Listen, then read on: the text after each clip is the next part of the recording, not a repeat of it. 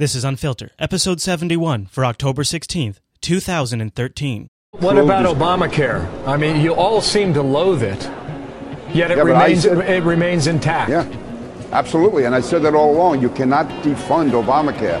And that's what Karl Rove was saying, what the Wall Street Journal was saying, what Charles Krauthammer was saying. It was always a fool's errand to follow Ted Cruz and thinking that somehow by shutting the government down, we could defund Obamacare.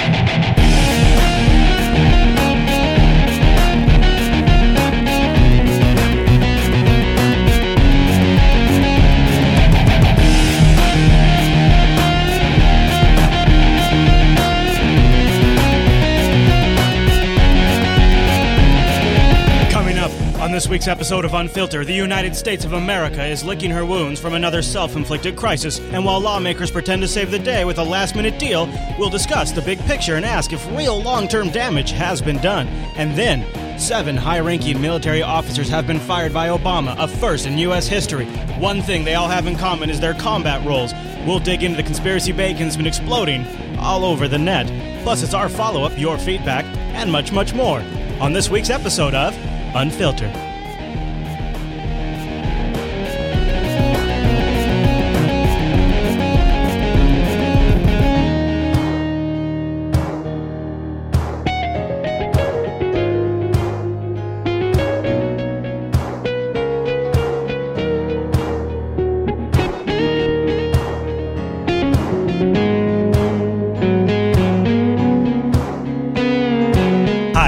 And welcome to Unfiltered, episode 71 of Jupiter Broadcasting's weekly show that's distracting you from all of that TV you shouldn't be watching. My name is Chris, and joining me every single week is the always excellent Mr. Chase. Hey, Chris. Hey, everybody out there. Well, you know, I may not have a job at Microsoft, and I received a letter in the mail today for emergency unemployment compensation. Ooh, big day. However, I do have one job. What's that? This!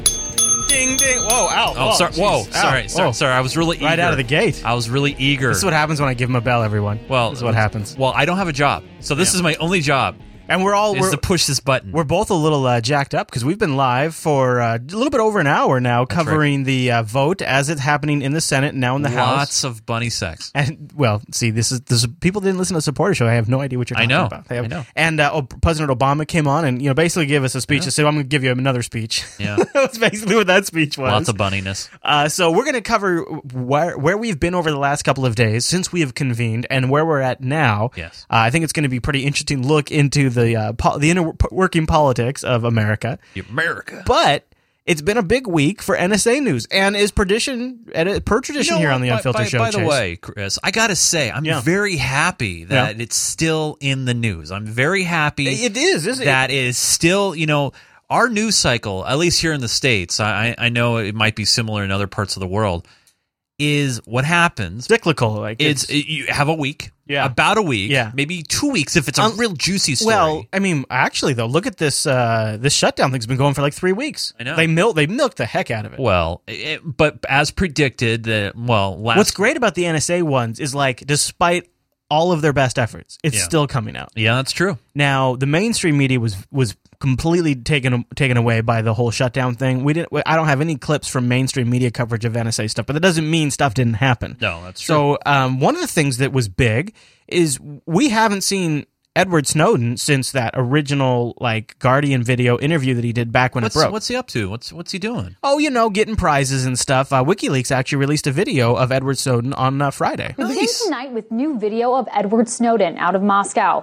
This is the first video we're seeing of Edward Snowden since his Guardian interview that coincided with the first of the NSA revelations leaked back in June.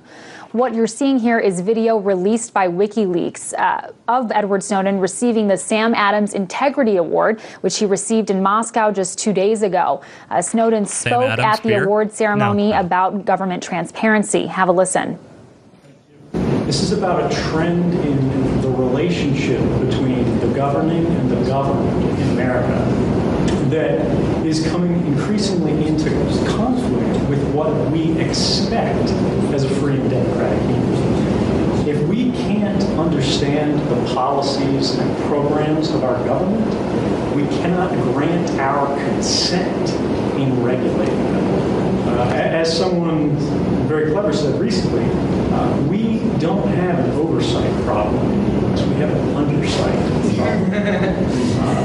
We don't have an oversight problem, we have an undersight problem. It's kind of hard, obviously, because they're just using a room mic on like some sort of cell cam. Another thing that's interesting, too, is those words that he was saying there. He's doing it at a dinner table. He's sitting down. He's not like at a podium. Right, and yeah. He's just speaking. talking. Yeah, he's just talking to friends. Snowden then went on to talk more about the dangers to democracy. We have an executive, Department of Justice, that's unwilling to prosecute high officials who lied to Congress and the country on camera, but they'll stop at nothing to persecute someone who told them the truth. And that's a fundamentally dangerous thing to democracy. You know, his core points here that they go after the whistleblower, they don't go after the person who lied to Congress, without proper information. An educated public can't make the right decision when they vote. These are all points that we've, stressed on the show. And it to me, it gives you insight into his true motivations. And again, this isn't some public event. This isn't him at some podium. This isn't him with a press conference. This is him at a dinner table, a quiet, small dinner table with some former whistleblowers and somebody there recording it with their cell phone camera.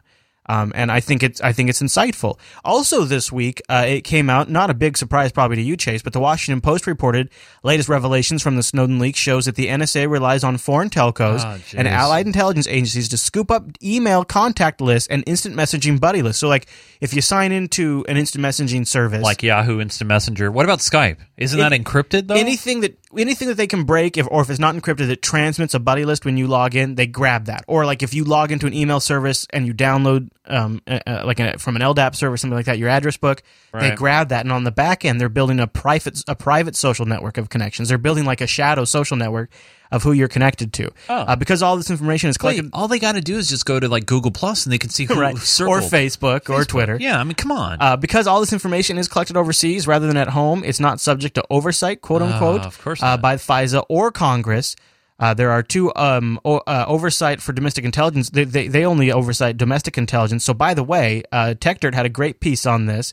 These latest revelations have shown that really Congress only has oversight over the NSA of things they ask them, i.e., so the Intelligence Committee that Dianne Feinstein sits on and Mike Rogers, where they sit there and they vehemently defend the intelligence communities, they are not provided very much more, according to this TechDirt article, than what we get in public. And the only time they are provided more is if they ask them a direct question. So they say it turns into a game of 20 questions. And when Feinstein's office was contacted about this, a senior staffer seemed unconcerned, mentioning that perhaps maybe they could ask some more questions about it. How does that make you feel, Chris? David Cameron urges a committee to investigate The Guardian. David Cameron has encouraged Commons to select a committee to investigate whether The Guardian has broken the law or damaged national security by publishing secrets leaked by Edward Snowden. I thought that was kind of interesting. We didn't have any sound for that, but something we did have some sound for. At least, though, that they're having a discussion, right? No, I mean, come on. Yeah, I know. Serious? I mean, come on, UK. If Cameron gets his way and they do an investigation and they find nothing was wrong, then maybe that's great for The Guardian. But it also seems like it could drag The Guardian through a bunch of legal hassles for years and slow down their reporting. Or is this the United States? I know this is a little conspiracy. Reaching through to our UK brethren and saying, hey, you need to make them pay for what they've done. Yeah, maybe. I don't know. I mean, I think they have their own motivations too, because they were plenty embarrassed as well. Yeah. Now, the Guardian journalist who was really the one behind breaking all this, Glenn Greenwald, has some big news. Glenn Greenwald has teamed up with Laura Poitras. Laura Poitras is the gal who recorded the interview. So with Snowden, she was the one actually filming, and she helped move information around. She's been key in setting up the relationship between Greenwald and Snowden. Right. So Laura Poitras, along with Jeremy Shahill, who we've talked about before, are getting together to start a new venture. Glenn Greenwald, the journalist who's broken numerous stories about national security agency spying using documents from Edward Snowden, has announced he's leaving the Guardian newspaper. In a statement posted on his blog, Greenwald wrote he had been, quote, presented with a once-in-a-career dream journalistic opportunity that no journalist could possibly decline. Reuters reports Greenwald is joining a new media venture funded by eBay founder and multi-billionaire Pierre Omidyar. So there you go. He's breaking off onto his own. He's taking the spotlight and leveraging that. Yeah. It's interesting that it's being backed. So it's being backed by the guy who was behind eBay. And this is kind of interesting because the guy that backed Pierre Audemars, I'm probably butchering that, but Pierre also has something called the Audemars Network. Now, Pierre is he's an Iranian French-born. French-born Iranian. And now he's an Iranian American. And now he lives outside of Las Vegas. He has the Omidyar, or however you say it, Omidyar Network. It is an investment firm dedicated to harnessing the power of markets to create opportunity for people to improve their lives. I don't know what that means exactly. It was established in 2004 by his wife, Pam. The organization invests and helps scale innovative organizations to catalyze an economic, social, and political change. To date, the network has committed more than $270 million to for-profit companies and non-profit organizations to foster economic advances and encourage individual participation across multiple investment areas, including property rights, government transparency, and social media. So this will now be the organization behind funding Greenwald's initiative. His net worth is only $8.7 billion. Is that all? That's it. Is that all? Hey, That's it. Hey, Chase. How do you feel about stepping into the Situation Room? This is CNN's Wolf Blitzer, and you're in the Situation Room.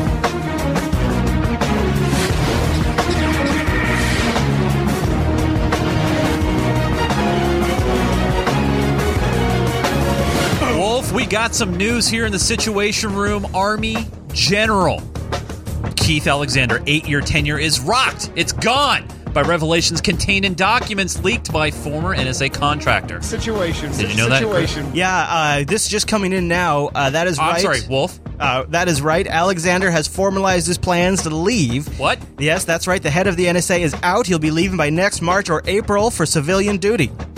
Of course, the agency, when reached for contact, said this was already in the plans, had nothing to do with all of the leaks. Holy shit. But we already knew about it because we've already read the emails and saw the instant messages. It's like when the psychic, it's like going to the psychic a little bit. Yeah, we already knew about that. We read the email. Oh, no, this was from the Department of Pre-Crime. Yeah, right. So, I don't know what to make of that. Shut up. He's out. I kicked him out. Thanks. I don't know what to make of that other than Alexander's out. And also, like, his number 2 is out, too. Both of them. Timing is everything in this world. Trust me, I know. And when you see the timing of this event... It's a little weird, right? Come on! Maybe it's nothing. Maybe it's nothing. Maybe we're reading too much into it. I don't think so. I really don't. Okay. So, Chase, we right now traditionally would stop and do an unfiltered... Wait, Chris, this is where people are going to turn off the show. Oh, shoot. Did I just flush away some of our... Damn it! Wait for the finish. Wait. There it is. I just got rid of that floater there, too. So, I wanted to kind of... I was going to say, be careful, because... people may think that we're going into this. What? People want to follow the money. They there's like threads on YouTube. Did you see the? I mean, I don't care. I don't. You know what? Okay, I don't care. All right, fine. So listen, I want to do something different this week. I do want to thank our supporters, but I also, if folks want to help support the show this week, one thing they could do is go over to our show notes. And in the supporters section, we have a link in there for a post that Chase made on the Unfiltered subreddit. This was totally. This is me kind of venting. The other day. This was less than 24 hours ago as we record this. So I've been sharing this story a lot in our supporter show of my trek to become gainfully employed. And I was a finalist. I can talk about this now. Oh, okay, good. Because yeah. And by the way, I know there's a lot of you out there who dislike Microsoft and Xbox 360, and I'm not here to get into a war between Xbox One and PS4. I will tell you, as a gamer, I am picking up both consoles. However, I'm really excited for the Xbox One, and if you want to pick my brain about those thoughts, there's ways that you can do that. So you were going for a gig in the Xbox One area of Microsoft, which is pretty exciting for you. For those gamers who know, I would have been working with Major Nelson and the entire Xbox team to help, talk about gaming and Xbox, right, and just share the word and engage the community. So this was like a 3-month-long endurance process. So yeah, he posted for this position back on August 1st. He made a video and he had a blog post and he asked people out there, hey, I'm looking for 2 people to help join my team and create awesome. And so I went ahead and I jumped on board. And honestly, I didn't think I would get that far in the process. I would figure that there's a lot of great talented people out there that would make it a lot farther than I would. And here I am, a finalist. I'm a top 5 finalist, and I actually interviewed on campus 2 weeks ago to the day at the campus in Redmond. And what's funny is you got there and you called me and you said, "Oh my gosh, it's Anderson Cooper, everybody!" And I said, I did not say that. I said it's Major Nelson, everybody. No, I didn't. I didn't call Chris. So because I knew he would play that over the phone, and I would lose it in the lobby. That's true. Yeah. So now where are we at? So I found out a couple of days ago that Microsoft had decided to go on with another candidate, and they also informed me that they had decided at this time not to fill the other position and double whammy and rework the role. So basically, I'm back to where I started. Now, a lot of people may be wondering my motives in sharing this with you. And the reason is pretty simple. It was really because of community and, my communities and, obviously with Jupiter Broadcasting and Geek Gamer TV, there's been a lot of cross-pollination lately. And it was really thanks to community to keep everybody informed. I've been keeping the supporter show peoples informed. I've been leaking bits and pieces during the main show about it. And so that's why I'm sharing. And so I didn't get the job. And I've been unemployed now for the past 4 months, and Chris has known me a lot longer than that. And, he knows my skill set. He knows what I do.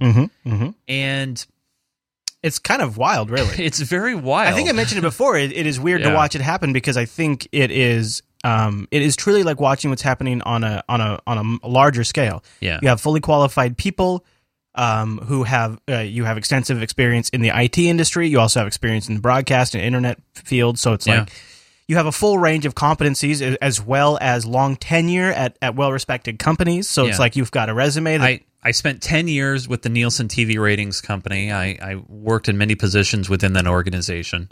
And like a lot of companies, they got thinner and meaner and thinner and meaner. And some of it probably is due to obviously loopholes and tax exemptions, and a lot of companies are taking advantage of those things. Not to poke fingers at anybody. A lot of companies, what it comes down to is obviously their bottom line and their shareholders, and that's the way it works right now. So to come back full circle to the Unfiltered subreddit, every week at the end of the show, if you guys make it that far, hopefully you do, I make a prediction to how many people we're going to have jump on that Reddit subreddit that week. And I mean, someone needs to go back and look because I don't think we've had a record that hasn't been broken yet. Right. Yeah. So right now I'm on an incredible streak. My predictions have been solid, but I was very moody yesterday.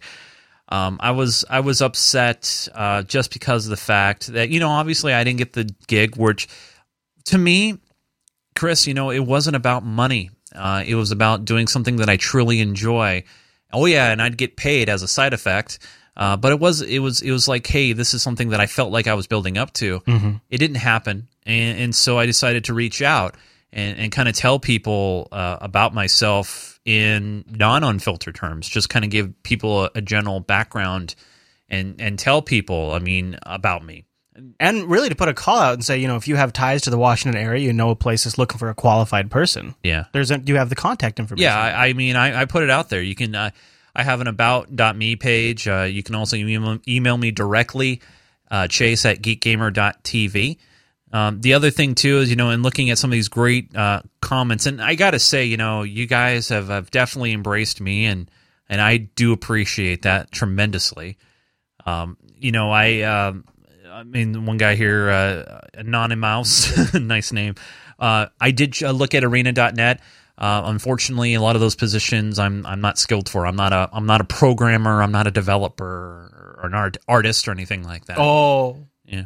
But the one job that I am, here's the weird thing. The one job that I am kind of qualified for is for quality assurance is a contract position. Right.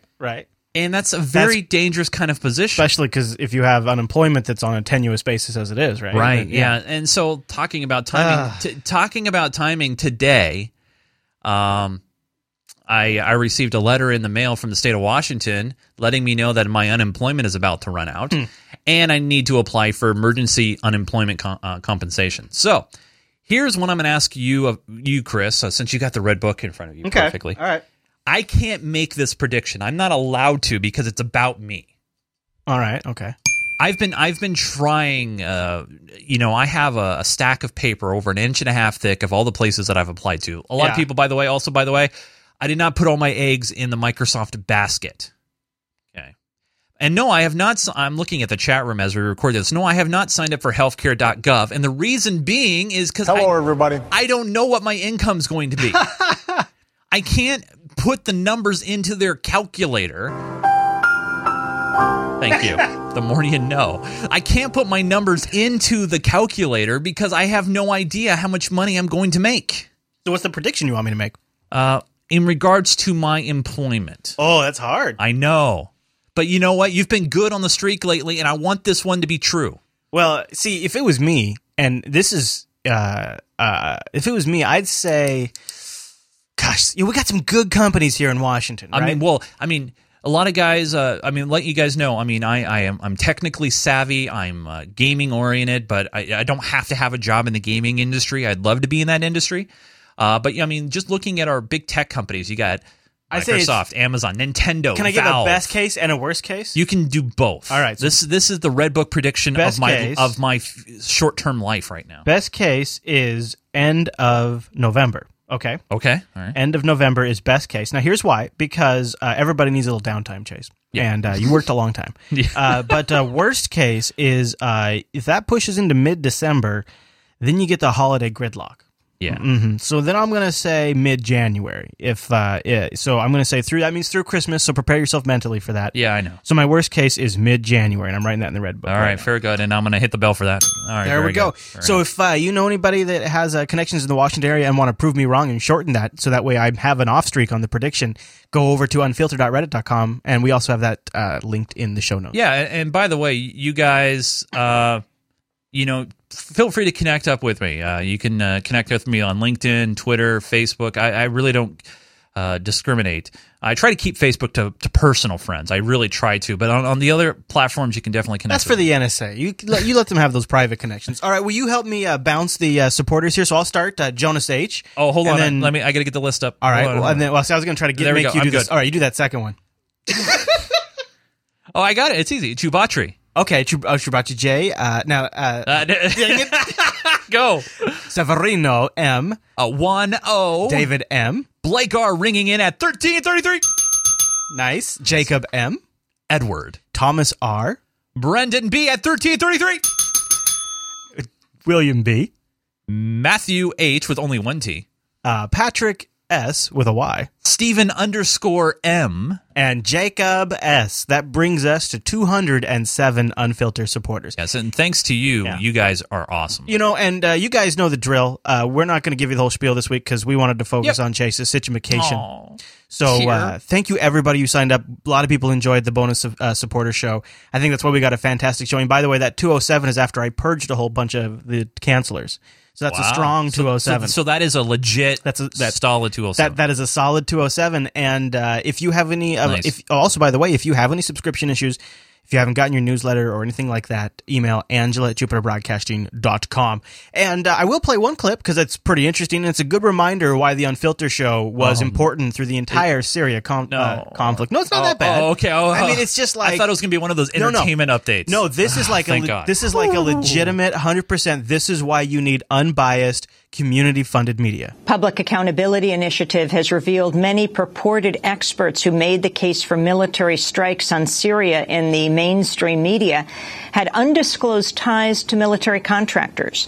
The report identifies 12 commentators with industry ties, 22 commentators with industry ties that suggest a financial interest in war. While they appeared on TV or were quoted as experts 111 times, their links to military firms were disclosed only 13 times. The study highlights the case of Stephen Hadley, a former national security advisor to President George W. Bush, who spoke on CNN, MSNBC, Fox News, and Bloomberg TV and wrote a Washington Post op-ed urging U.S. strikes on Syria. In none of those appearances was it disclosed that Hadley serves as director of Raytheon, the company that makes the Tomahawk cruise missiles widely touted as the weapon of choice for bombing Syria. Hadley earns more than $128,000 a year in compensation from Raytheon and holds more than 11,000 shares of Raytheon stock, which rocketed to an all-time high during the Syria debate. Yeah, so the report identifies 22 commenters in total with industry ties that suggest they have financial interest in the war. While they appeared on television and were quoted as experts 111 times, their links to military firms are only disclosed 13 of those times. And I want to encourage you, I have a link to that in the show notes, and it's powerful to watch the video because they show picture after picture after picture of the Raytheon CEO on the news. On every network, what everywhere. do I always say on this show? What is my new catchphrase? Follow the money. Follow it. And see, when Linux King in the chat room says Unfiltered is not unbiased, well, whatever. I don't really want to make an argument in terms of political bias because I think that's a lost cause and a waste of time. I'm talking about money bias, right? All of these people, all of these companies, why do they bring these experts on? Why do they do that? Because those are the people that are paying them. They are the customer, not you, where you are the customer here on our show. And that's why we do it this way. And that's what keeps us honest. That's right. All right, Chase, let's move into the shutdown. I think to fully appreciate at this point, as we record this show, the votes are taking place. It's officially coming to an end. Yeah, the votes have already passed in the Senate. Mm-hmm. So as I record this now, it is now shifted to the House. I was just checking the late breaking newsy tweets. Oh, yeah? Yeah. And... you were expecting an update. No. Oh, by the way, yeah. This is kind of late breaking news. Okay. Democrats have gained back their 55-seat majority in the U.S. Senate as Cory Booker wins a special election. So right now, so you know what that's significant because that prevents any kind of filibustering and stuff. So I think to fully appreciate where we have arrived now, I want to document the last couple of days. So this show is unique. You can take us back memory lane. I was telling Chase before we got on air, it's kind of funny because a lot of times I clip all week long. And I actually did clip. It's funny. All the clips in this show, except for the shutdown stuff, I clipped before today. And then today, I had to wait till midday before I clipped anything because the story, anything I clipped before noon today would have been irrelevant by the time noon rolled around. I mean, the story was changing so incredibly fast. So to fully appreciate where we've been in just the last 48 hours or so, I want to back up a little bit and give you an example of how the media really began ramping up the pressure in the last couple of days. Good evening. This was to be expected as the hour nears, but a major credit agency has put the credit rating of the United States of America on a negative ratings watch. Just last night, we came on the air reporting that hopes were high for a deal. Things were moving. That collapsed today in a pile of noise and hurt feelings in Washington. The government has been shut down for 15 days. The debt ceiling deadline is just over 24 hours away now. The world is watching, and the financial markets are clearly watching, and profiles in courage are in short supply tonight in Washington. We have it all covered, beginning again tonight with the sorry state of affairs in Congress. Yeah, I just cut him right there. It is a very sorry state of affairs. And then, of course, China's officials went to the media to sort of try to put on their version of the pressure. One of the biggest losers in a U.S. default would be China. DPC. Have a look at this. The U.S. debt is more than $16 trillion. $5 trillion of that the government owes to itself in the form of bonds, which leaves nearly $12 trillion held by investors. China owns $1.3 trillion of that debt. Seth Doan is in Beijing, where there was a sharp reaction today to a possible U.S. default. Seth? Good evening to you, Scott. China's investment in U.S. debt is made at the highest levels of the Communist Party here and managed far from public view. But Xinhua, the state news agency, made a very public and scathing commentary, saying that this U.S. debt crisis should prompt a, quote, de-Americanized world, meaning that the U.S. dollar should not be at the center of the world economy. What that commentary did not say, but some have speculated might be behind it, is that China's currency could one day play that role. Yeah. Seth, thank you very much. They're a ways off from that, and they have plenty of issues themselves. However, there are a lot of big interests now who are starting to feel that way, and I think this is the long-term damage here, is this little political show we are doing over and over again shows everybody that it is too risky to bet on the United States, and these other people are becoming too rich to let us have this kind of dysfunction. Like, it's not the same world it was 30 years ago. No. And there are other powers up and coming. Follow the money. Yeah, exactly. Follow the money. At some point, we will just become too much of a risk for them. So we have, we have NBC calling it a clown show. We have the Chinese media coming out and saying the U.S. need to get its act together. And of course, CBS has to jump on that. And then NBC sits down their expert from CNBC and says, what happens if we default? Andrew, the public is now aware they're playing with fire and they're playing with company money, our money. What happens if this happens? If this happens, the 2008 financial crisis will look like child's play if we actually go into extra innings. If we default, or even if we really get close to the possibility of default, all of our costs are going to skyrocket. People are going to no longer believe that we are good for the money, which means that if someone's going to loan you $1 and they don't think you're going to pay back when you think they're going to get paid back, they're going to charge you more for that risk. And that's going to impact everything. It's going to impact how much money the country has. A 1 percentage point increase is a $120 billion cost annually. That's money that's no longer going to go towards goods and services for the taxpayers. It's going to go towards interest payments. Your mortgage payment will go up. That's what we're talking about here, and it will be global. So it's pretty ramped up at this point. And what's interesting about this is going into the weekend, it looked like the Senate, which it was so awesome because it was totally my prediction. I said over the weekend, the Senate will pull it out and everybody will say, oh, look, the big kids got together. You thought it was going to get done by Monday, though. I did. Well, so what happened? Over the weekend, the Senate said, all right, we're going to fix it. And then on Monday, the House said, hey, you know what? We're supposed to control the purse strings. We got this. We're going to do it right. We'll get this taken care of. And then at the last minute, it fell apart. Well, it turns out there was a little bit of maybe an organization called the Heritage Foundation behind that. This memo from a conservative think tank in Washington said to be the reason described for the House abandoning plans for a vote on a debt deal from Republican leaders. Heritage Action for America urging Republicans to vote no on that proposal because it did not do enough to stop Obamacare. Mike. So, of course, that punts it down to today is where we ended up. And then at the last minute, the Senator Reid goes to the floor. Fox News Alert. Fox News Alert want to bring you back to the Senate floor where we understand it's back in action. Senator Reid had taken just a moment to wait for Senator McConnell. So let's go ahead and listen into what Senator Reid has to say.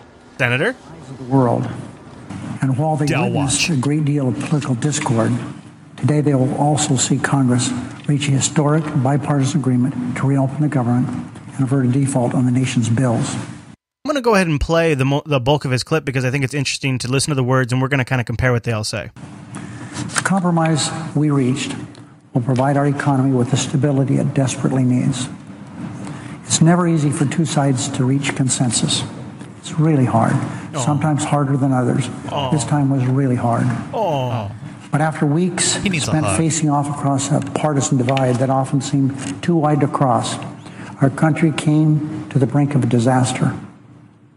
But in the end, political adversaries set aside their differences and disagreements to prevent that disaster. I thank the Republican leader for his diligent efforts to reach this important agreement. The Republican leader's cooperation was essential to reach an accord that could pass both chambers of Congress and also be signed by President Obama. As part of our agreement, In order to assure Congress continues the work of setting this country on a path of fiscal sustainability, this legislation instructs leaders to name conferees to a budget conference committee that will set our country on a long-term path to fiscal sustainability. So we're going to have a committee. Okay. Patty Murray's going to be on it. Your buddy. Our buddy. She's from here, too. Madam President, I know that some say that's going to be hard. But what we do is hard here, and this is really hard, but I think we can get it done. Falling asleep, Chris. The committee members selected must have open minds, be willing to consider every option, no matter how painful to their own political ideas and even their own political parties. This conference committee, led by Chairman Murray and Chairman Ryan, which will produce its negotiated budget resolution in December, is the appropriate place to discuss our differing views of the best way to chart a course for economic growth. This legislation also funds the government through January 15th and averts default through February 7th, during which time we can work toward a long-term budget agreement that prevents these frequent crises. And perhaps most importantly, this legislation ends a standoff to ground the work of Washington to a halt this fall. So there you go. So that's Reed's take. So we got a committee. Now, I know this is rough, but I'm working on a point here. So then McConnell gets the floor. I'll play a little bit of him. Madam President. The Republican leader. Yeah. This has been a long, challenging few weeks I need some for Congress and for the country. Need some drugs. It's my hope that today we can put some of those most urgent issues behind us. So one of the things I want to point out is both, and I watched this live, both of them are reading from written statements for them on the podium, and they're flipping the page as they read. You can sometimes hear them flip the page. Neither one of them are really giving it that much of a go, but they're old guys. And what McConnell is about to lay out here is sort of the talking points, the save-face talking points now that the Republican side's going to go with. So we just heard Reed lay out the playing points for the Democrat side. Now Reed's laying them out for the Republican side. So listen to what he says, because you got to turn those into the catchphrases we're now going to be hearing all over the media. After yesterday's events, the Majority Leader and I began a series of conversations about a way to get the government reopened and to prevent default. I'm confident we'll be able to do both those things later today. Crucially, I'm also confident that we'll be able to announce that we're protecting the government spending reductions that both parties agreed to under the Budget Control Act and that the President signed into law. Mm-hmm. That's been a top priority for me and for my colleagues on the Republican side of the aisle throughout this debate, and it's been worth the effort. Some have suggested that we break that promise as part of this agreement. Some have said Washington needs to spend more, that we need to raise taxes, that we need to just tax our way to prosperity and balance. But what the BCA showed is that Washington actually can cut spending. And because of this law, that's just what we've done. For the first time since the Korean War, government spending has declined for 2 years in a row. The first time in 50 years. And we're not going back on this agreement. So they're calling that the good fight.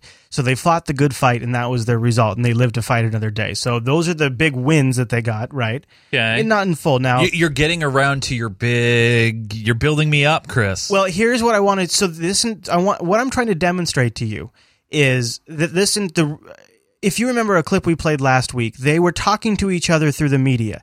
This was about a transfer of power that had happened within the Republican Party to Rand Paul, Cruz, and other people. And the reason for it is because they acquired power through the media and then were able to push their agenda forward.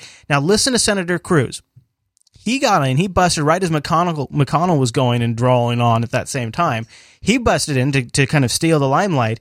And it's kind of be hard for you to pick up on the audio version of this show, but you have to kind of listen to see how media savvy and how slick Cruz is. Would that be okay with everybody? So all of the reporters gather around him. They're all waiting. And they start to ask him questions, but he just sits there and smiles and waits for all the reporters to get their cameras ready. Senator, can you tell us, do you plan to delay the vote in the Senate, and how will you vote? All right, hold on. Let me wait till everyone is situated. So now he strikes like a heroic pose. He puts his chest out, he lifts his chin a little bit, and he begins ready to project. Unfortunately, once again, it appears the Washington establishment is refusing to listen to the American people. The deal that has been cut provides no relief to the millions of Americans who are hurting because of Obamacare. The deal that has been cut provides no relief to all the young people coming out of school who can't find a job because of Obamacare. Now, this is all off the cuff, whereas Reid and McConnell were reading these prepared statements written for them, right? So he's out there very savvy. I could let it play, but you saw the clip. Oh, yeah. Later on, like, they ask him follow-up questions, and then he again waits, and he presents, and then he does the soundbite delivery all off the cuff. He's very deliberate, and if you got to watch the video, you guys, because we have it linked in the show notes. He was very, very. His cadence was very strict. Yeah. Like he was making sure that everybody had the lenses on him. Yeah. Everybody had the microphones in the spot. Yeah. He was ready to rock. And like so, when one reporter asked him a question, he answers it as if many people asked him that question. So one Fox News producer asked him, "Are you going to delay the vote?" Cruz sort of poses. Are you going to filibuster the vote? Yeah, Cruz sort of poses, puffs his chest out, and says, and he puts his arms up in the air. Many people have asked, like that. Yeah. Like, so it was a very odd way to interact. It was very media savvy though, and this is how they gained a monopoly over the dialogue. Yep. Through the Rand and through this media savviness. So as this has sort of backfired in Cruz's face, the old dogs in the Republican Party immediately have jumped in for the attack. Literally, this is before the vote is taking place. This is just, hey, Reid and McConnell have said there's a deal. Within 3 minutes, King is on the air slamming Cruz. I said on the air. But you have to ask yourself what ultimately is accomplished. And this is Fox News, and they're bringing King on. They talk about the full faith and credit of the United States of America. Have we done anything to put ourselves in a better financial position? Yeah. We're here again in another 5 minutes, Bill. We are. January, February, we're here in another 5 minutes. Precisely right about that. Republican Congressman Peter King's been hanging out in New York. He's on the Hill today. Sir, how are you? And good day to you. Good day. And Bill, how are you doing? Let's talk about whether or not you're satisfied with this. Are you? Yeah, Bill, I am. I was against the shutdown from the start. I said back in September this was a terrible mistake. We should have kept the government open and negotiated entirely on the debt ceiling. Once the government was shut down, that became the issue.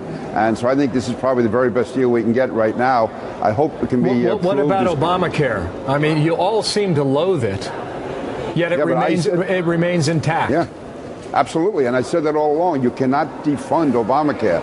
And that's what Karl Rove was saying, what the Wall Street Journal was saying, what Charles Krauthammer was saying. It was always a fool's errand to follow Ted Cruz and thinking that somehow by shutting the government down we can defund Obamacare. What we should do is do all we can to repeal it.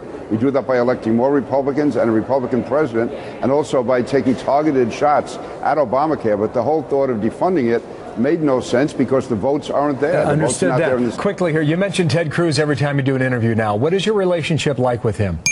I don't know Ted Cruz personally at all. I never met him? Never met him at all. Why does his name keep coming up?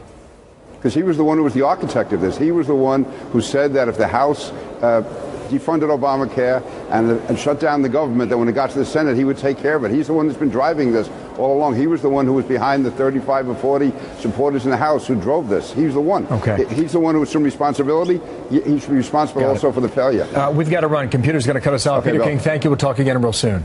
I have breaking news. Oh, okay.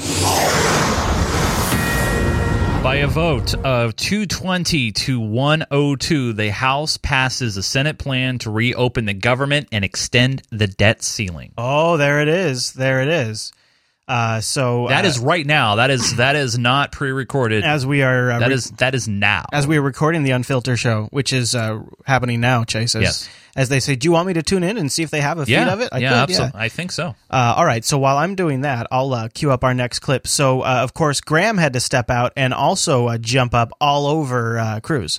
Obamacare wasn't changed in any real measure. Our numbers went down, and if you think those polls are wrong, you're kidding yourself.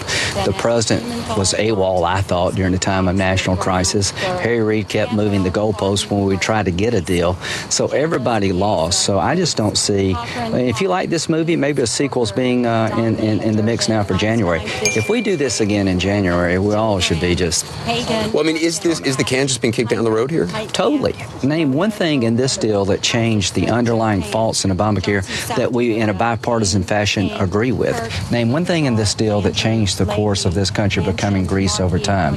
But this is the best Mitch could do because we overplayed our hands so badly. By the end, we had just a pair of twos.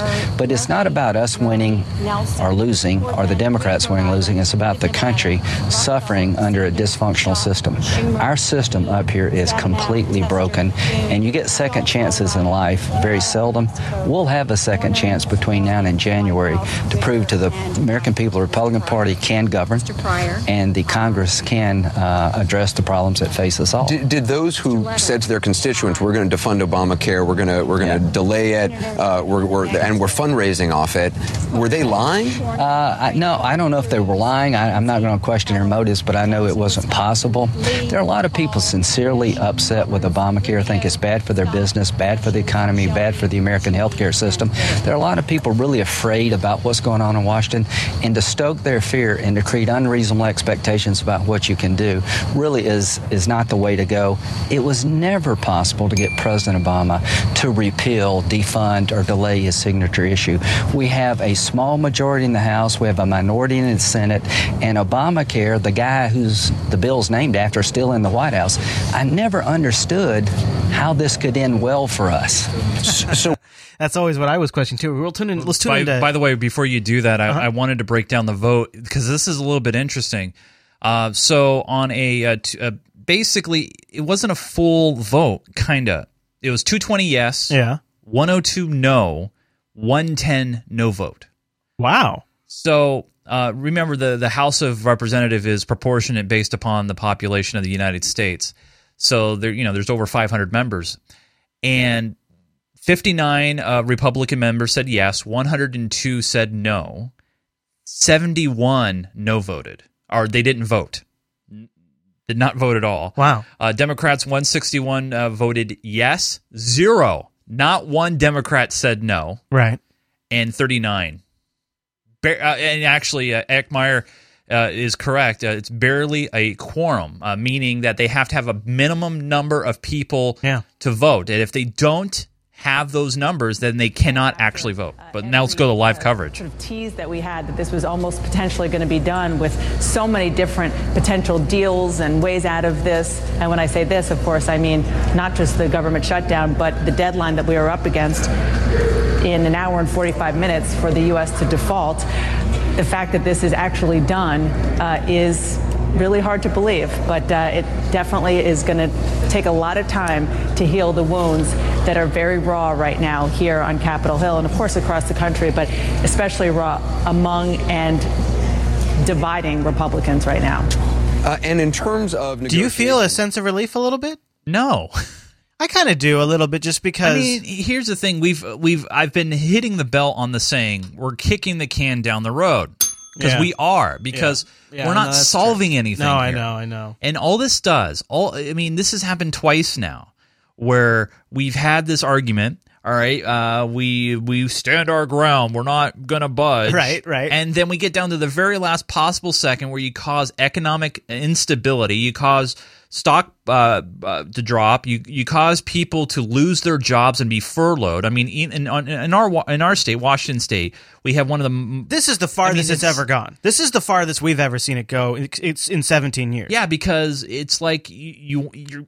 I think these guys are tempted to let it go all the way. I don't know. I mean, so at least that's what I'm getting the perception. They caved, though. They caved. Yeah, in the end of the day, I mean, because they knew if they didn't, they would lose out. So here we are. It's officially done. It's all wrapped up, and you got to look at what did the Republicans actually get out of this. And of course, there is the whole question of Obamacare. After all of this, Wolf, the obvious question is, well, did Republicans get any changes to Obamacare?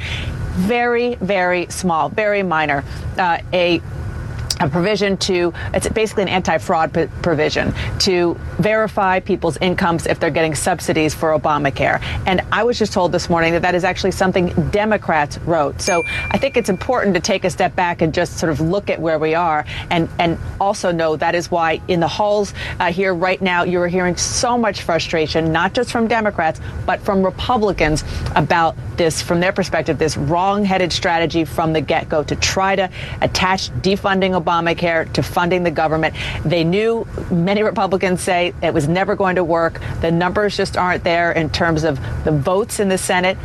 There's still a Democratic president. It was never going to work. And there's a lot of frustration that after all of this, there's barely any change to Obamacare. I mean, to say that it is minuscule is probably giving it too much credit. Right. And I think it shows you, but what they did accomplish is they rebalanced the power again in the Republican Party. Back to the good old Senate boys who were being reasonable, right? Yeah. I don't know. That's kind of my gut feeling is this next go around. Now there's a committee in play that's going to be responsible for some of this, and it's a rational quote unquote committee, and it's not going to be hijacked essentially. But at the end of the day, Obama said no compromises, but they did kind of compromise. This agreement, is there a little bit of ransom paid? I mean, there is a provision in here that requires verification for recipients of subsidies under the Affordable Care Act. The income verification provision to which you refer was negotiated by Senate Democrats and Senate Republicans and is a modest adjustment to the existing Affordable Care Act law. We have always said we are willing to make improvements and adjustments to the law. Ransom would be a wholly different thing, and well, it's a little bit of ransom. No, something that was done with the gun on the table, or not if both sides agree to it and we support it.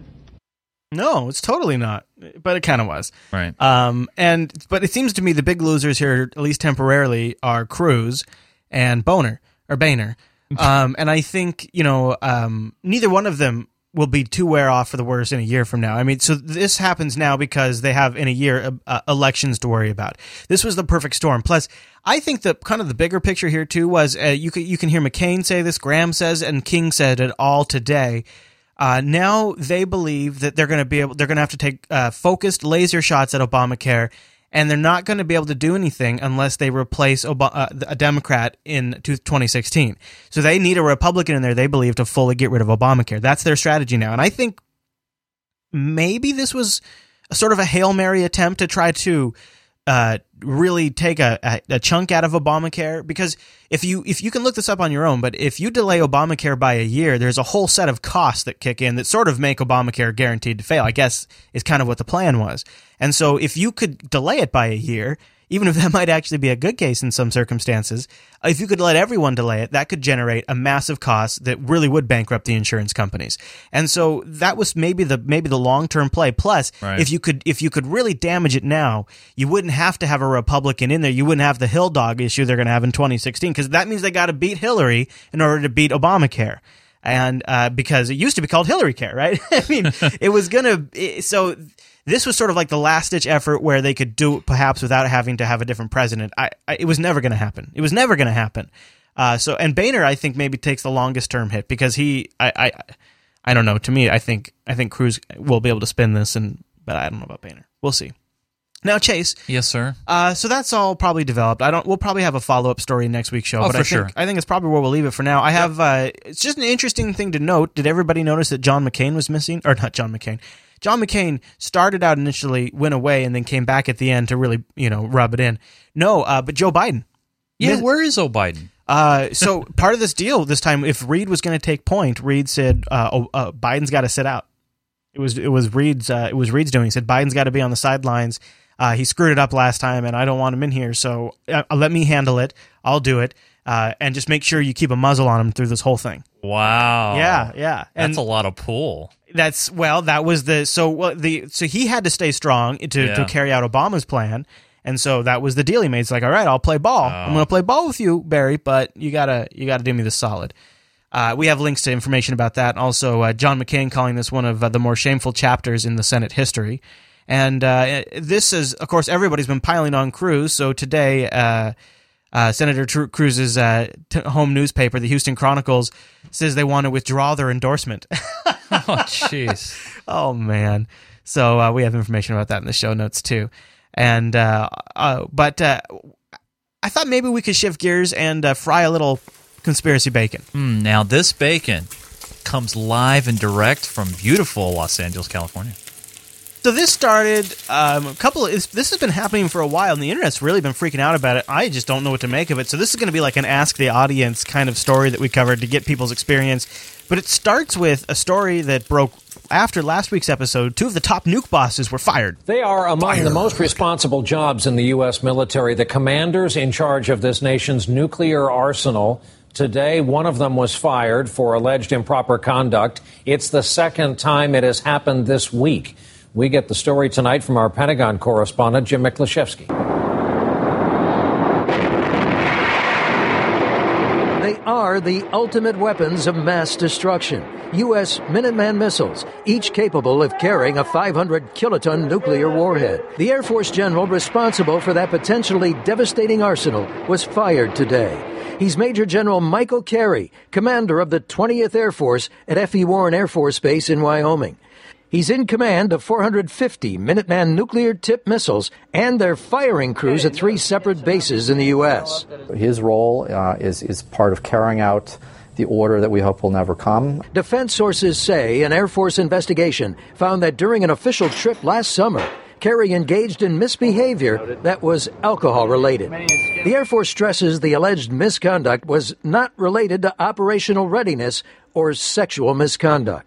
No comment today from General Carey, who remains under investigation. And only 2 days ago, in an unrelated incident, Vice Admiral Tim Giardina, the deputy commander of all U.S. nuclear forces, was fired from his job for allegedly using counterfeit poker chips in a casino. America's nuclear mission is so critical, commanders are held to a higher standard. There are no second chances. In 2007, after the Air Force lost track of 6 nuclear-armed missiles flown by accident to an airbase in Louisiana, then Defense Secretary Robert Gates fired both the Air Force Secretary and Chief of Staff on the same day. Because these officers are dealing with nuclear weapons, there's absolutely no room for error. The military must now decide whether the 2 officers relieved this week can remain in the service, while somebody else takes over their nuclear commands. Jim Miklaszewski, NBC News, the Pentagon. So, Chris, this seems okay to me. I mean, this seems completely normal, and it's no big deal. It is. So if it was just 2, you'd be like, that's interesting. There seem like weak reasons, and they seem like super important positions just to fire over those rather weak positions. But it's like 7 commanders. I don't know if I'm getting the terminology right here, but 7 high-ranking military officers have been fired by Obama. This is the most in history. All of these are.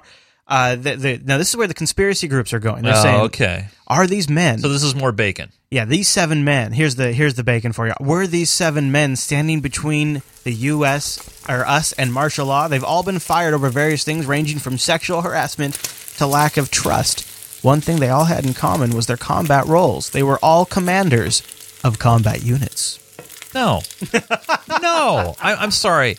Unless my foster dad and many friends that I know that work in the service, you need to have the trust and believability of your commander in chief or commander of whom you're with. Could it just be too that we just have a very bloated middle management layer and top layer management levels that just need these to be are cleared major out? Generals though, Chris. We got a lot of generals. I know, but got a lot of commanders. But these are top brass. This isn't like middle management brass. This is top brass. This is 2 stars. Let's pick this thread back up. This is 2 stars. A stunning chain of events. Stunning. Today, Michael Carey, Bunny the sex. 2-star general responsible for the nation's 3 intercontinental ballistic missile wings, fired from his command. The reason? Personal misbehavior on a military business trip.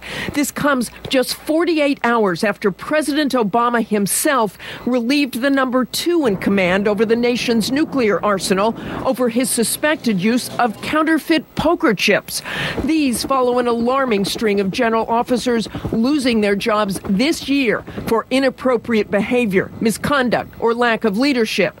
2 Marine Corps generals fired less than 2 weeks ago for not providing proper force protection in Afghanistan.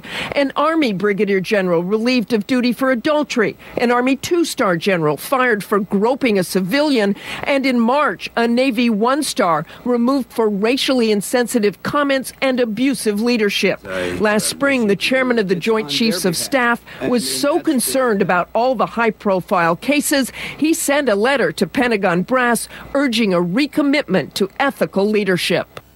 The Navy has been the most aggressive in taking its officers to task. At least 16 commanders have been fired this year. The bad news is how much this is happening, Diane. But the good news is that the services are taking action. All right, Martha Raddatz reporting in tonight. Thank you, Martha. And now the other big story out of Washington. Thanks, Martha. Thank you, Martha. I just thought it was interesting to catch that story. I'd love to hear I'd love to hear your thoughts on it. I really would like to hear more specifically from military personnel. Yeah, email us unfiltered. Actually, go to the Jupiter Broadcasting contact form. Go to jupiterbroadcasting.com and click contact, and then choose unfiltered from the drop down and let us know what you think. Chase. Yes. This is CNN Breaking News. We have some breaking news here in the Unfiltered News studio.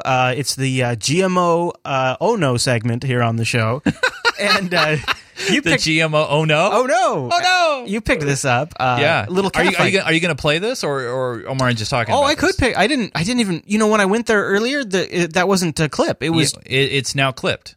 Oh, yeah, there it is. Good. It's clipped now. Yeah, here I will make sure. This is coming from the Q13 Fox News affiliate of Seattle. Sweet. So there was some big news today about Initiative 522. Of course, that's the contentious measure that would require labels on genetically engineered foods. Surely you've seen all the ads with millions being spent on both sides. This morning, State Attorney General Bob Ferguson accused the largest donor opposing the initiative of violating the state's campaign laws by hiding its donors. Bob? C.R. Douglas was at the announcement today. Oh, God. It's already kind of confusing on both sides, and now the water really gets muddy. Yeah. Now, today on the hot seat, it's the Grocery Manufacturers Association of America. That is the group that the AG has brought suit against. And that group is fighting hard to defeat I-522. They've given over $7 million so far to the anti-GMO, as it's called, labeling effort. Now, among other things, the group argues that would raise food costs for consumers. Now, today, the Attorney General said this group is required to disclose to the public where it got all that money, that $7 million. I mean, what food companies, what grocery stores have ponied up to defeat Initiative 522? Where is that coming from? The GMA explicitly attempted, in their own words, to shield members from criticism for opposing Initiative 522. Yeah. This is precisely the conduct our state campaign disclosure laws are designed to prevent. Right. Now, Ferguson argues it's the largest case in state history of someone or some group skirting disclosure laws, and he's ordering that the GMA immediately turn over the names of its donors or face what he says would be substantial fines. Wow. The violation is significant. $7.2 million is an awful lot of money to conceal from the public when they're making a decision about an initiative. And the people of the state of Washington feel strongly about disclosure through our campaigns. That's why we're bringing this action, and that's why we want to make sure we send a message of deterrence as well for future violators. Now, today, supporters of I-522, they applauded the lawsuit and demanded that the no ads, which are being financed by all this money, be taken off the air. I think that the GMA and the No on 522 campaign is anti-transparency. They just don't want people to know who's funding their campaign, just like they don't want us to know what's in our food. Now, this afternoon, the Grocery Manufacturers Association, they issued a statement in response to the lawsuit. Here's what it reads. GMA is surprised to learn that Washington state authorities viewed the association's actions as improper. GMA will review its actions in Washington state and relevant statutes and continue to cooperate with the state authorities fully. That's a non-answer. As promptly big as time. possible. Now, the Attorney General today made clear that this is not a suit against the No on 522 campaign directly. Rather, it's a case against one of its biggest donors, one of its biggest contributors. However, clearly this is all bad news for the campaign in the middle of this heated and expensive election season. Shows you how much is riding on this. Yeah, here's some background. So back in 1972, Washington state voters passed something called Initiative 276. And what that entailed is transparency and openness in elections. What they're looking for here is they cannot use an organization or an association like the GMA, right, to basically be like shielded from who, it's like a proxy, right. So they have to or of that 7.2, who is donating that money? Because remember, it's an association. It's not it's not a company, right? So they need to know. And that's why they filed suit. Now, one thing I'm a little shocked about, and this is where I'd like to see like the Attorney General, at least of our state. I don't know about the states or countries that you guys live in, but it's a partisan office here in Washington State. He's a Democrat. And I know typically Democrats have been leaning towards the no side on these issues. Yeah. Especially when you look at the Congress passing legislation nationally to allow Monsanto specific things to get through. So when you see a Democratic Attorney General saying this is against the law, this is wrong. Yeah, it is. He could have brought suit on this afterwards. Oh, he could have just sat on it. The voters need to know, though. Right. So you got to know. You got to do it well. Right, but I mean, he could have sat on it, and then he said, "Oh yeah, If he would have done that, see, the way I see it is, if he would have sat on it, I would have seen that as a profit grab. Now, Eric Meyer in the chat room says the newest no ads states that it's funded by Monsanto, and actually, the no ads and the yes ads both state their top 5 contributors. And the thing is, a part of the top 5 group on the no side says GMA, Monsanto, DuPont, Bayer. I believe Bayer Corporation's on there. So the problem here is Monsanto is putting its money in separately. They're putting it in as a company. But the GMA is representing grocers. They're representing, say, like I don't know if this is true or not, but I'm just saying like Safeway or Albertsons, groups like that. So they're hiding under a proxy, and right now the voters need to know full disclosure here. That's all. Here, I think this is the latest ad. Here, I'll play because it's only 30 seconds. So why don't I just play it? So this is a no on 522. So this would be a Monsanto funded one. Agriculture is crucial to our economy here in Washington, but I-522 would impose costly new burdens on Washington farmers. I think so. No, but now, when it gets to the end, or at least near the end, you should see the fine print on the ad. Farmers and they don't say it? No. Oh, okay. Well, I won't play the whole thing then. Yeah, no, but I mean, they don't say just vote no on 522, and then in the fine print it tells you. You got to read it. Yeah. Well, it's interesting to watch it happen here and then report on it. Well, remember, it happened. It did happen in Oregon. It had, I think it did. I know it for sure happened in California. And at the last second, the anti-labeling campaign squeaked out a win. It was trending 60-40 in the other direction.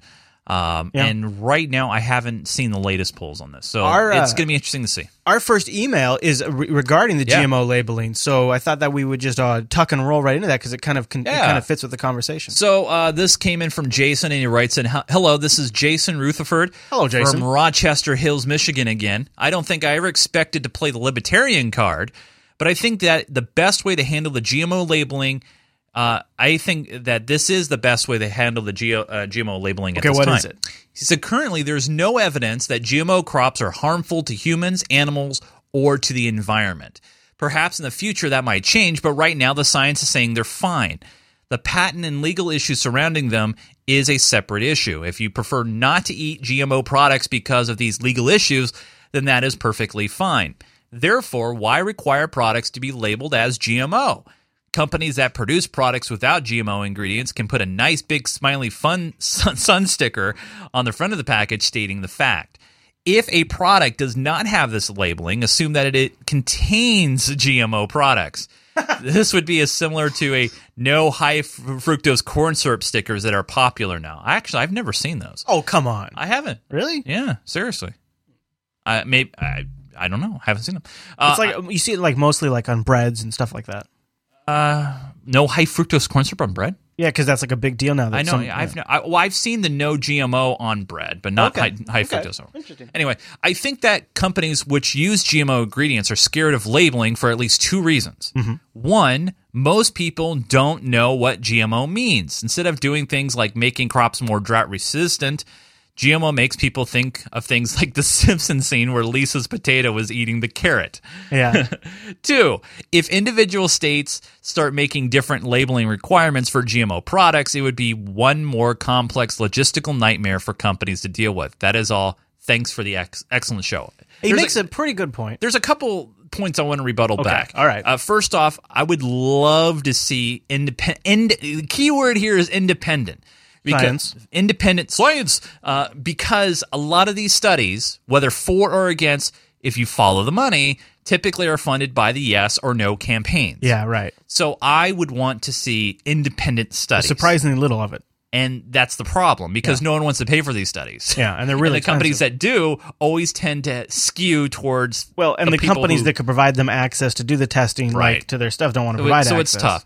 The other thing, too, is on the ingredients and stickers things. Typically what happens is the reason why they're fighting it so hard in this state is because if it does pass here, and I know there's probably going to be lawsuits, but let's say it passes and it happens, they're just going to make that the standard across the country. Right. They're not going to make something special for Washington State and then change it for the rest of the country. Of course not. And remember, it's not just about our perceptions either. One thing you got to realize is, and this happened in the state of Oregon, remember we talked about the farmer who his crops, I don't know if they're apples or corn or whatever, and a lot of his crops were sold overseas. And once they found out that his farm, which was supposed to be organic, had GMO quantities because of seeds that blew onto his farm, they wouldn't take his crops. So it's not just us. I mean, okay, so I can kind of see, though, let the market kind of figure it out. So, but it's hard to. But I like the idea of people who don't want to buy GMO don't, and people who don't care buy it, and then we'll just see what happens in 10, 20 years. Yeah. But at the same time, what's happened to me in my local little microeconomy here is my local independent grocer is closing down because they opened a Walmart literally just right up the street. Right. And so now I can't buy groceries from the independent grocer who might have had a no GMO policy. Yeah. And I can only buy it from Walmart. Well, and the other thing, too, is you can't... This is a very dangerous precedent if you're saying, well, if they don't label that it's GMO-free, then you must assume that it has GMO. That's not... You can't do that either. I mean, that's... Well, you didn't specify that you're not a criminal, Chris, so therefore you must be a rapist. The other argument is, well, people are afraid of the GMO brand and label. People see GMO and they get afraid. But that sounds like an education issue. I would argue that more people are afraid of the Monsanto brand than they are of the GMO brand. Right. Because they know of Monsanto, their involvement with Vietnam. They know of Monsanto as the patent trolls. They know of Monsanto as the GMO people. And yet they're... Not just the patent trolls, but the lobbying company who tries to get custom laws passed just for them. But yet they are slapping their name all over these campaigns. Yeah. And so I don't know if I totally buy that argument either. I think there's some more legitimacy to that argument, but I think in the long run, it's like putting the ingredients on the can of a can of soda. That's kind of how I see it. So you have a lot of companies that are trying to get ingredients off the list so they don't have to publish. Like we've heard of arguments where some people who use high fructose corn syrup are saying, it's just sugar. Can't we just call it sugar? Right. Because of the negative connotations of high fructose corn syrup. So, The last email is about the USA's new girlfriend. Oh. USA's got a new girlfriend. USA's new girlfriend is hot. This came in from Dave. Chris. What? Your comments about the U.S. looking at Africa as a new potential girlfriend made me laugh out loud. And I think you may be right. But everyone knows that someone has been grooming her for about a decade at least. It just so happens to be that silent kid who is built like a cow shed and hung like a donkey. What? Everyone knows that he can be real mean, and he's real hungry for some ass. Wow. I lived in East Africa for a few years, and China has made serious investments in Africa for at least the last decade and a half. That's for sure. China was laying down serious infrastructure, roads, ports, airfields, power, while the Western world could only think of Africa in terms of famine and HIV and AIDS. Yes, this is one of the areas why I think, I could be wrong on this, but I believe this is why China also has a lead on us in manufacturing, because they're getting a lot of these, essential minerals that they need, that people need to build iPhones out of and things like that. And so I've heard that one of the other stumbling blocks to like moving cell phone manufacturing and things like that into the U.S., although obviously it can be done because the Moto X is being built in the U.S., but what I have heard is that some of those stumbling blocks are actually getting some of the minerals they need and things like that. And that China already has established mining operations in Africa, and they have for a long time. Wow. Yeah, so it's something to think about when we make a pivot. As we pivot, yeah. Well, it's been a big show, Chase. It's been a big week. Huge. And, of course, there is one place people can visit throughout the week. That's right. You can head over to our place on the interwebs, unfilter.reddit.com, where you can actually submit stories, vote them up, vote them down. Join in the discussion. And you can also submit your comments. So you said... Chris, I'm on fire. That's all I got to say. Last week I said... you wanted 900 subs, and I said you cannot. You said, shut up. You can't get that. You're crazy. You can't get that. We got there. What? 907. Blew right past 900. We blew it. What do you want to make as your prediction for this week? Well, I like these numbers. I forget the word, what they are, same frontwards and backwards. What's that word? The paradigm. Paladin. Shoot, I don't know. Whatever. 919. 919 is my prediction. 919. So I want to keep the streak going. 919. 919. Unfilter.reddit.com. Can you believe my story has 31 upvotes? That's awesome. I think that's like the highest. So, Chase, where can people find you throughout the week? Maybe if they want to check in on you, see what you're up to. Well, now in that post, I said about.me/Nunes, N-U-N-E-S. And you can definitely do that. Or you can head over to my place on the internet, chasenunes.com. That's got my Twitter, LinkedIn, Facebook, Google+, YouTube, Reddit, and Flickrs. Nice. I also do gaming and geek podcasting. Pow! Geekgamer.tv. Very nice. I'd like to recommend people go check out my amazingness over at twitter.com/Chris Elias. Yeah, I was going to say, what does that do? I tell people about show schedule changes, news, events, reply to questions in 140 characters or less. You actually reply? Sometimes. Wow. I try to at least read everything. You passed me in followers, by the way. You have over 6,000 followers. Yay. I don't. Okay. I've never even noticed, but thank you. All right, well, Chase, that wraps up. Don't forget, you can join the Unfiltered Show live over at jblive.tv. And I want to thank everyone for tuning this week's episode of Unfiltered. We'll see you right back here next week.